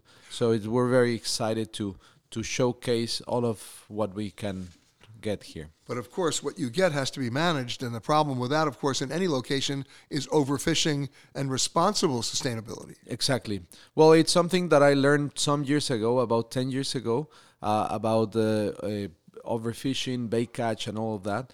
And when I came back to Mexico, I learned that in England. And when I came you learned that in England working with Raymond Blanc. Exactly. Yeah, with one of the legendary chefs. Exactly, he's a legend. And I learned with him, especially about the product the specific of the product, about the how to get like good fish, and with all the, like, you don't need to impact anything else. You just get the fish, not overfishing, all of that. And so we're very proud that now in Mexico we have a specific organization called Pesca con Futuro. Well, that's an initiative from Comepesca, and we're able to regulate. Which means Comepesca, it's the Commission of Fishing in Mexico, and Pesca con Futuro is fishing with future. And this initiative of Pesca con Futuro, it's working with producers or fishermen, with chefs, and also with the final consumer, to teach people about all of these problems and how to solve it, where to look for the fish, and what are the species. Where to avoid. Specifically, what are the species that you need to avoid? There are a lot of traditions in Mexico, for example, with the shark in the Veracruz and that area. There are some dishes cooked with shark, but to be honest, the shark is not really healthy, and also it's very important to keep it in the ocean. So now we're like, this campaign works with, you can do the same dish, just use a different type of fish. Same with octopus, with lobster, with tuna. There is not a lot of tuna left in the world, especially the bluefin tuna. So there are some specific organizations that manage these fish in the correct way. Of course, it's one thing to work with everybody here in Mexico about how they go about their fishing operations, but that doesn't help you if you've got these big commercial fishing factory ships coming in, like the Japanese do all the time, yes, and overfish the whole area. Yeah, well, there are a lot of regulations, and what it's working great is now the people is more conscious about, and if you cannot solve those big problems, at least you're not part of the problem. So now more information we have out, it's great. And now, for example, in our restaurants, we always communicate, like, we serve totoaba from a specific... You serve what? Totoaba. Explain. The totoaba, it's an amazing fish. It's endemic from the Gulf of California, and it used to be in danger of extinction, especially because they were overfished to get the, I don't know how to call the buche, but it's a specific part of the fish that the Chinese got it to, because they think it's maybe aphrodisiac or something. And so they used to overcatch that fish. At the same time, there was Vaquita marina, which is kind of a dolphin from the Gulf of California, and they were in danger of extinction. So now there is a big project in La Paz, that they have a kind of a farm with they produce the food, they produce the totoabas, and the main objective is to release a lot of totoabas. So now they're not in danger anymore. And it's on your menu. It's on the menu. So you can try it and at the same time support all of these initiatives. Juan Pablo Loza, the Director of Culinary Experiences, including that fish, which I never heard about till you told me last night at dinner, right here at Chileno Bay. Thanks for joining us. Thank you very much. You like your food? I love my food. Good, thank you. And when we come back, we're going to talk about another initiative helping the children here in Baja California. Back with more from Chileno Bay Resort in Los Cabos. Eye on Travel returns right after this. Your flight might be late, but we're on time. Eye on Travel will be right back.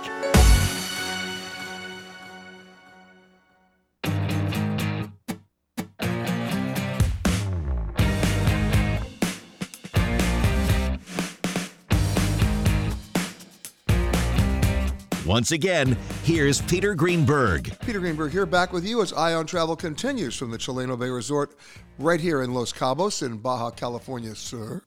Of course, you can always reach me. You know the drill.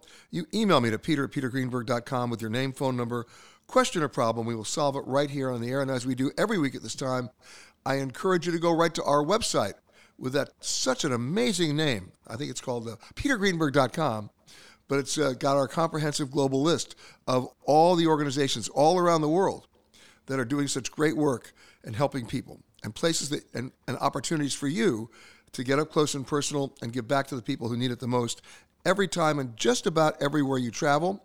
We always like to localize the opportunities. Of course, we are in Los Cabos, so what better than the Los Cabos Humane Society, founded back 1992, 32 years ago, They've been finding loving homes for animals for more than 3 decades, and you get to volunteer in so many different ways. But I have to give you the caution, I do it every time I mention these guys. If you go and help, if you go down there and visit, you go down there and interact with the animals, there's a reasonably high chance you're leaving with one. And what would be wrong with that? Nothing.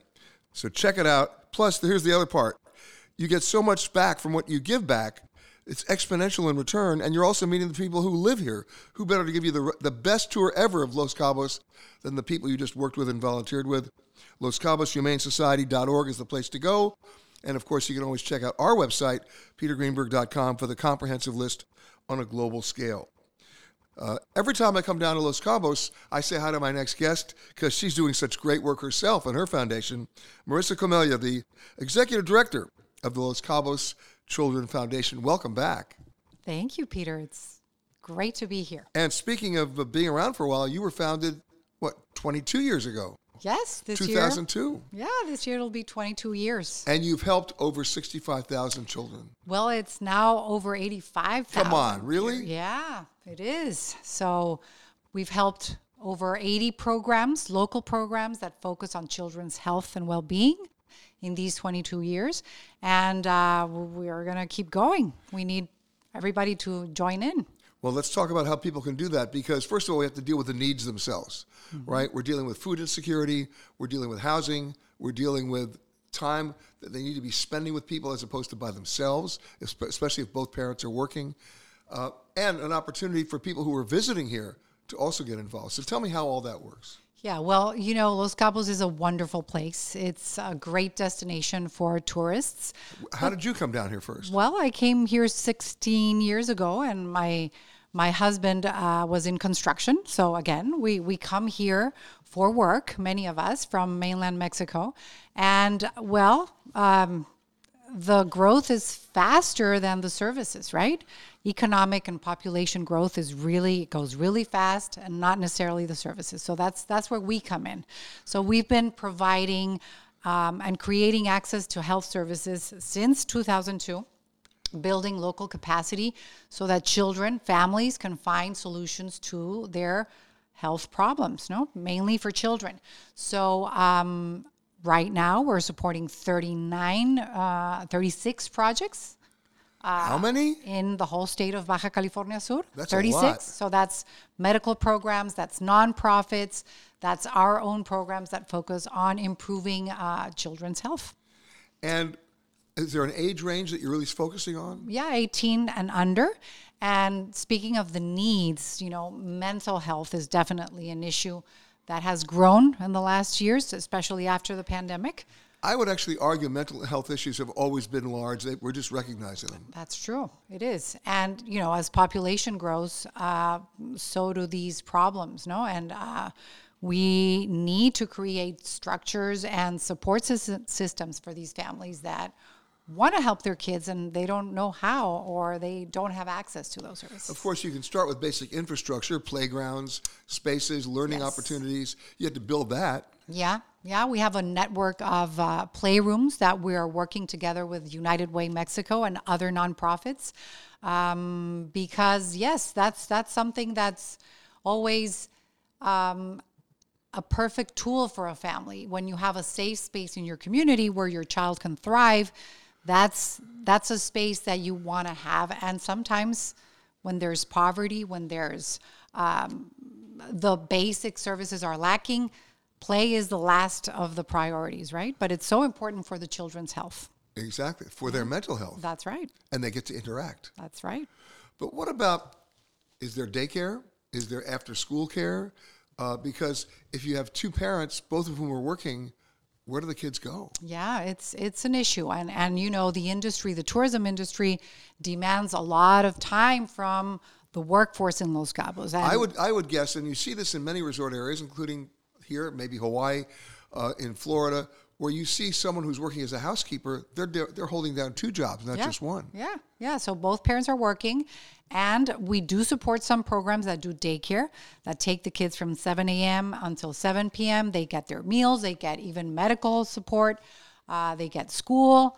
Those are the programs in the communities that are totally worthwhile. And we can take people to go out and see them. If you have people listening that want to go out and do a different activity in Los Cabos, we have give back opportunities for groups or for families or for individuals, and we can take you out there and you can, feel even better about coming to Los Cabos. And are you working with some of the hotels to do that? Yes, some of them, share the information with their guests so that they can join us. People just need to know about it. Otherwise, they're just going to stay at the beach every day. That's right. There's so much more beyond the gates, right? Absolutely. So what's your biggest challenge?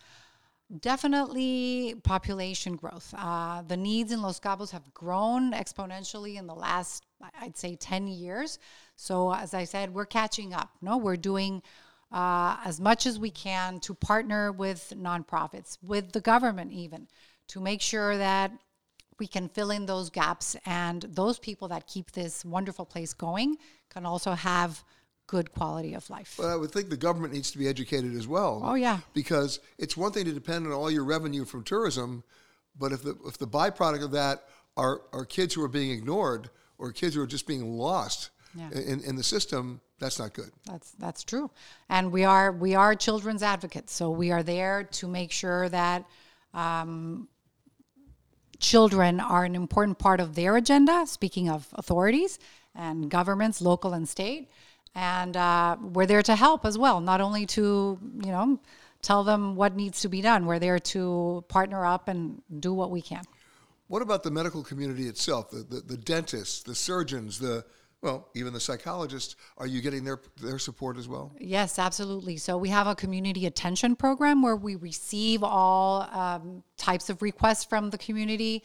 My kid has this and I don't know what to do. I don't know where to go. I have no money to pay for this or that. And we have a group of doctor friends that help us take care of those needs where they can't receive it in their healthcare provider, so that's where we come in to fill in those gaps. And yes, we have many volunteers from the medical community and also private medical institutions as well. So we work with whoever is willing to give back in the community. So how could I volunteer?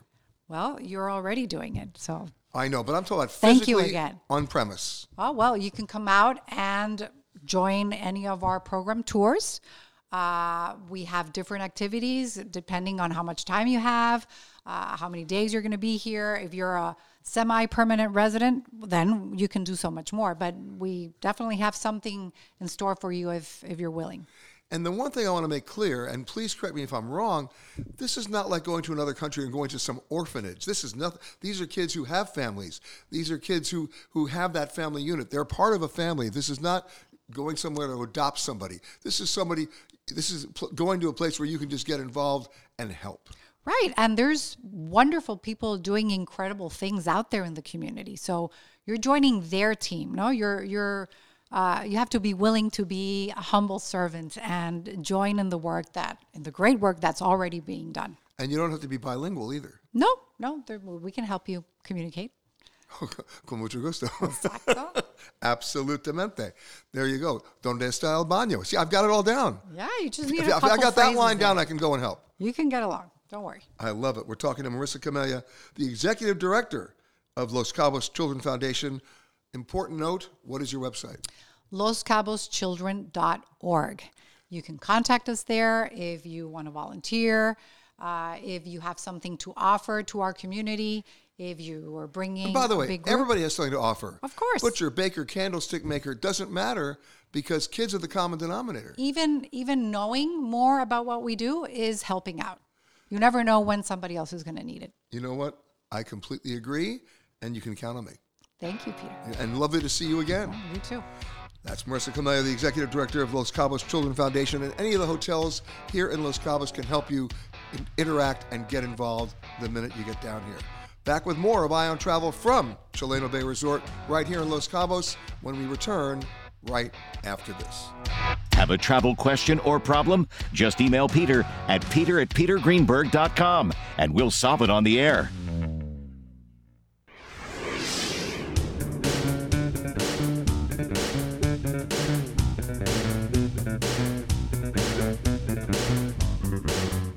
more information on what you've heard? Have a travel question or comment? Just log on to petergreenberg.com. Now, here's Peter. And welcome back to Eye on Travel. Peter Greenberg here with you from the Chileno Bay Resort here in Los Cabos in Mexico. You can always reach out to me, Peter at petergreenberg.com, with your name, phone number, question or problem. We will solve it right here on the air. You know, when you take a look out the window here, you're looking at the Sea of Cortez, but you're also looking at Chileno Bay when you think about it. Yep. And my next guest knows a little bit about that. She's not only a biologist, but she specializes in coastal oceanography. Monica Cervantes, nice to see you again. Nice the last time I was down here with you was about 6 years ago. Yep. And we were talking about turtles. Yes. I know. But what's changed in the bay itself? Because it's sort of complex, isn't it? Yes, right now. And I just want to start to share with you that the official name of the bay or all these waters, it's Gulf of California, because a lot of people still know that Sea of Cortez, like it's more like marketing name. Even if you check in Google Maps in English, you will see like Gulf of California name, because they changed the name maybe around like 30 years ago. But even a lot of locals, we don't know a lot about this information. But you know, even I live on a boat in Los Angeles, and my marine charts say Sea of Cortez. Yes, it is. It's like I think it's a really good name too, because it's like even the name that we have of these waters doesn't matter, because the waters are really rich. We have a lot of biodiversity of fish. Jacques Cousteau came here in the 60s to explore the waters, and they says that these waters are the aquarium of the world because of the number of the species that we have here. A lot of biodiversity, big mammals, small ones, a lot of invertebrates, and all this bay here in front of us is one of the most beautiful areas to explore of snorkeling. We have a lot of coral on top of the rock, a lot of fish around the coral, and it's like really beautiful place to explore just here in front of us. Do you have an idea how many species? I don't want to lie to you. I don't have an idea, like a specific number, but for sure more than 100 species of fishes. Amazing. And it's not just like one type of shark, right? Yes, we have a lot of different kind of sharks. We cannot see them a lot close to the bay, fortunately, because I was about to say fortunately, yes. Because they prefer to stay like away from humans. But we have sometimes here close to the bay, we have the one shark, the white tip shark. It's one reef coral shark. We could have them right now. We have them because they are like colder waters right now. We are in winter, so they are just starting to arrive. And sometimes, if we are lucky, we can see them just resting or sometimes swimming. But the bay out here is 5 different ways of depth. Yes, because we start here the shallow water. A lot of people just prefer to feel safer just to step on the sand, and even just close to the shore, you will be able to see like a lot of fish just close around and enjoy of the nutrients that we have, because also these waters are really rich about nutrients, food for the fish. So that's why also we have a lot of presence of biodiversity around. So yes, we could enjoy like a lot of things. Now, a lot about Cabo San Lucas, when you think about it, it can be windy sometimes. Yeah. It can be rocky. Yeah. Some of it's not swimmable, but this is. Yes, this I think it's one of the plus here, because we have a lot of coast, yes, as you told, but I think this is like swimmable beach, really safe place. We have a space for snorkeling. We have areas for paddling, kayaking,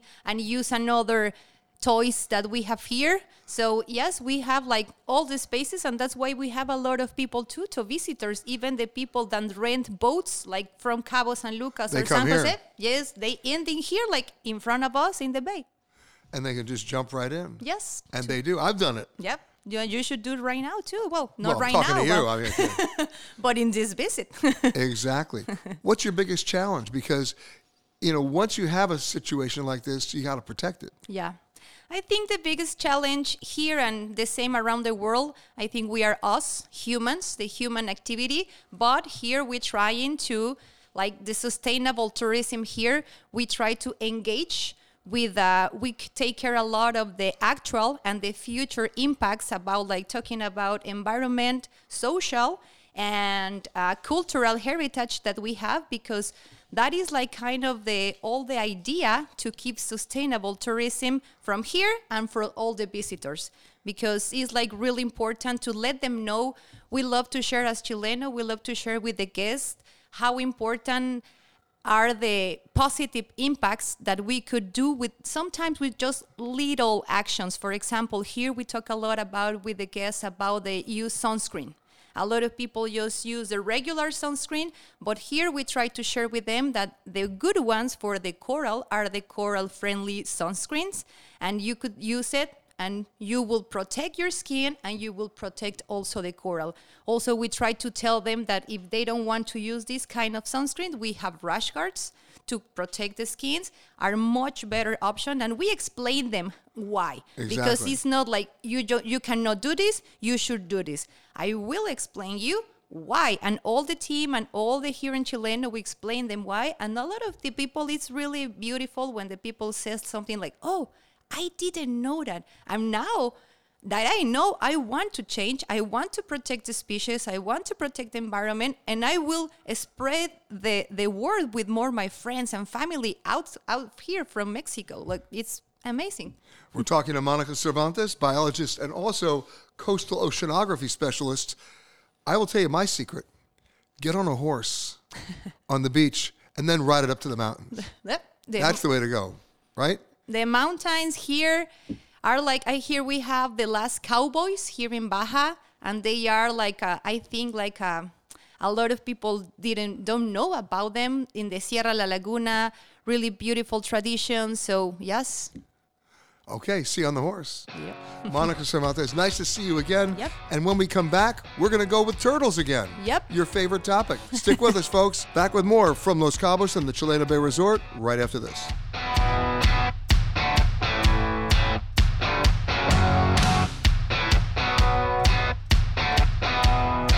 Please remain seated with your seatbelt fastened. Ion Travel will be right back.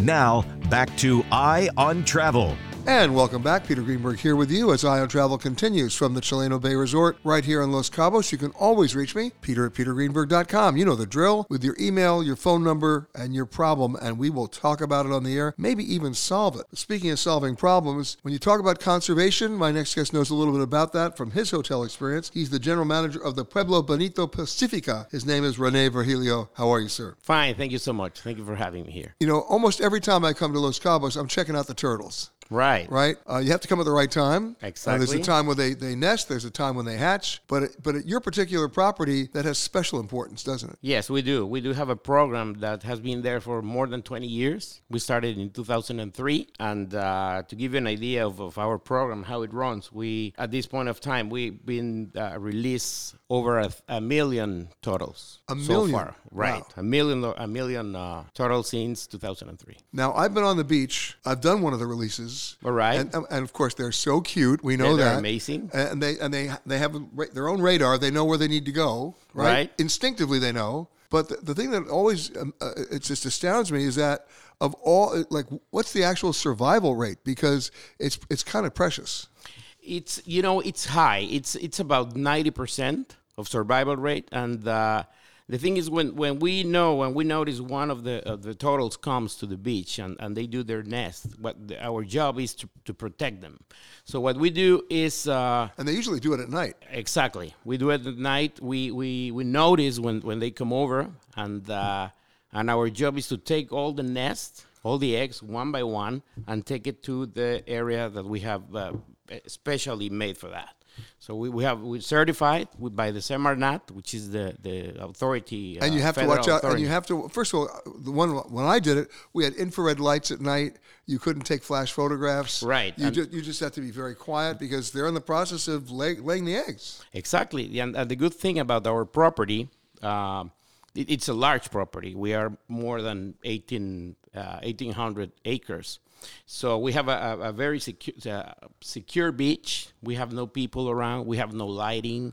So there is no parties on the beach and all that. So they feel very comfortable to come over. Here's the thing that completely blows me away. They come back to the same beach. Exactly.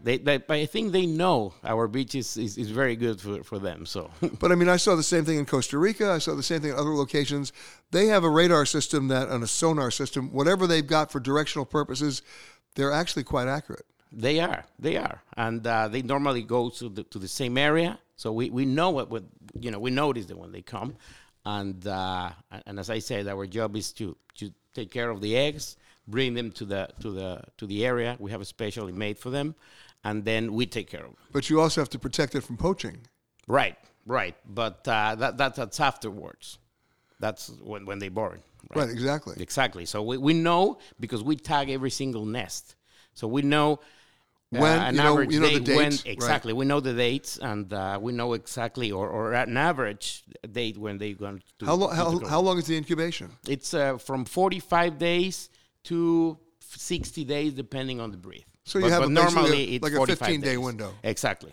Wow. We have a window, and we know an average day when they're going to be out, and we're just paying attention on them, and we notice when the sun start to sink a little bit, is when we know they're coming up.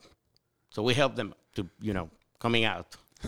It's their own special coming out party. Exactly, and it's an interesting process, because you notice them when they're coming out. You help them a little bit. You leave them for about 10 minutes, just so they can figure it out for themselves. Figure it out, and then we secure them, and then we program with the guests to their release and help them to go. Other to the than the beach. physical release, right? How else do you involve your guests? I brought this for you. This is a special gift with.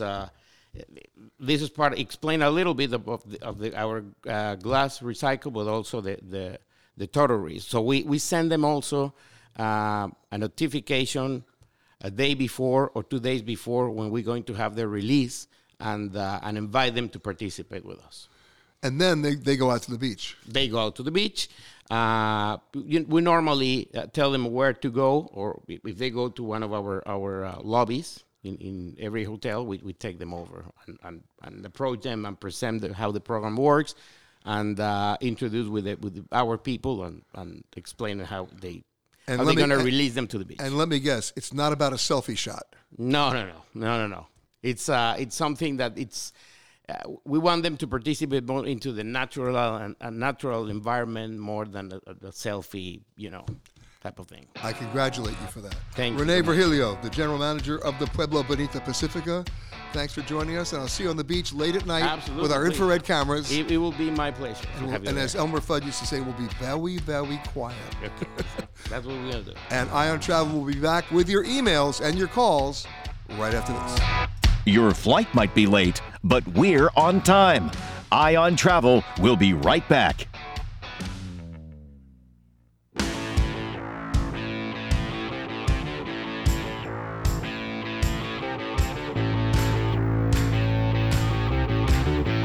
You've been listening to Ion Travel with Peter Greenberg. Visit our website at www.petergreenberg.com for more information. And sign up for our newsletter. Ion Travel is a CBS Audio Network production. And welcome back to Ion Travel from Los Cabos in Baja California, sir, from the Chileno Bay Resort. Of course, you can always reach me. You know the drill. You email me to peter@petergreenberg.com with your name, phone number, question, or problem. We will solve it right here on the air. Let's go right on the phones out to Wheaton, Illinois. We've got Joy on the phone. Hey, Joy. Hey, hi, Peter. How can I help you? My husband and I are going to be traveling to Italy the end of March. Nice. And we've already booked our tickets using miles. That in itself, Joy, is amazing. You were able to redeem the miles. You have my utmost respect for that. Well, I did it like 8 or 9 months ago. No kidding.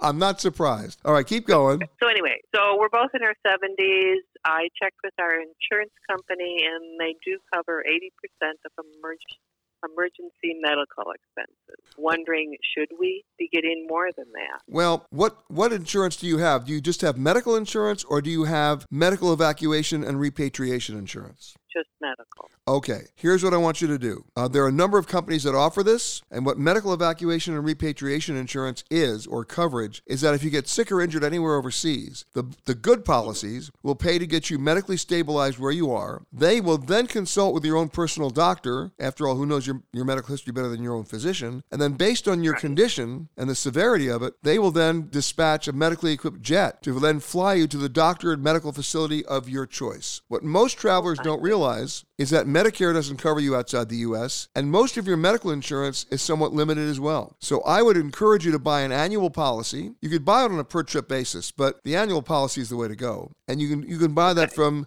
MedJet Assist, that's one company, or Travel Guard, or Allianz. But a caution here, Joy. Make sure you buy it from a travel agent who can then walk you through the hieroglyphics of the policy language so you know what the exclusions are, right? There may be a pre-existing medical exclusion. There may be a pre-existing age exclusion. Now you're going where? To Italy, so there won't be a pre-existing destination exclusion. Italy's just fine. But if you were going to Syria, you probably wouldn't get the coverage. But in any case, 2 out of those 3 things are crucial for you to know the language so you know exactly what you're entitled to. So my advice is, yes, get the additional coverage. All right. Thank you, Peter. You got it, and have a great trip. Well, I hope we do. I hope we do. And thanks for the call, Joy. You got it. And let's go right back out of the phones to Valparaiso, Indiana. We've got Carrie on the phone. Hey, Carrie. Hello, Peter. Thank you for taking my call. You got it. So what's up? So my wife and I have traveled extensively throughout Europe many times before we had children. We now have 2 kids, age 16 and 19. We introduced them to European travel just before COVID hit, and we spent 4 weeks in Italy and Austria and Germany, and the kids completely embraced it. They just loved it. Great. Now that the world is open again, we'd like to go back, but we're discovering how crazy expensive the flights have become for a family of 4. So you've been predicting that flights would start to fall, but so far they're still very expensive. Well, some of the flights actually, I can help you here. Some of the flights have started to fall in terms of prices, but they're falling for trips that are going in March, April, and May. You're going high season, and you want to go directly from Indiana to Italy, correct? Well, our dates are flexible. Our destination is flexible. Spain or Italy would be great. Okay. Well, let's just say for the sake of this discussion, it's going to be either Italy or Spain. Okay. And your dates still have to be during the summer because of school, or because that's when you want to go. Because of school, that's correct. Okay. So here's end of June. I gotcha. Here's what we're going to do. First of all, you're not going to try to fly to Italy or Spain to begin with. How about that? You're going to buy a Eurail pass. You're going to buy a Eurail pass, which you have to buy in conjunction with your round-trip tickets in the U.S. And that's going to give you, you're going to be going for what, 2 weeks? 4 weeks. Even better. You can buy a month-long Eurail pass. It's the best bargain you can get. You don't buy first class, you buy second class. And if you plan it right, you can do a number of night trains, so you're going to be saving money on hotels in some cities, number 2. And then number 3, where are you going to get the train? Guess where? You're going to get it in London. So you're going to fly from the U.S. to London, pick up the train there, and then start your journey through the Channel, and you're off to Europe and the rest of Western Europe. You will save a lot of money that way. Now, if you're looking if you're looking for an inexpensive airline ticket, you want to look at about 2.5 months ahead of time. So now we're in March. So you're a little bit early, but I would say by the 15th to the 20th of April, that's when you start looking for the inexpensive tickets to London. Okay. And that's what I do. Okay? Okay, very good, Peter. All right, let me know what happens. Have fun. Thank you. Thank you so much. You're very welcome, and enjoy the train trip. That's my favorite. All right. Thank you, Peter. You got it, Kerry. Thanks again for the call. Yes, sir. Thank you. Bye-bye. Yeah, when in doubt, go from London. You don't have to pay the tax on an airplane ticket leaving from London. You take the train, and you know what? Plan it properly. You'll save a lot of money. That music means we're out of time for the entire show. Lots of people to thank. Amanda Morris, our producer. Jeff Ryder doing the boards in Connecticut. Anthony Protas, of course, helping us out always. And Susie Alba Najera and her daughter Sonora for reasons only she knows. Thank you, everybody, for all the help. Thank you, everybody, here in Los Cabos. And we'll see you next week from another distant remote location somewhere around the world. Bye-bye, everybody. You've been listening to Ion Travel with Peter Greenberg. Visit our website at www.petergreenberg.com for more information and sign up for our newsletter. Ion Travel is a CBS Audio Network production.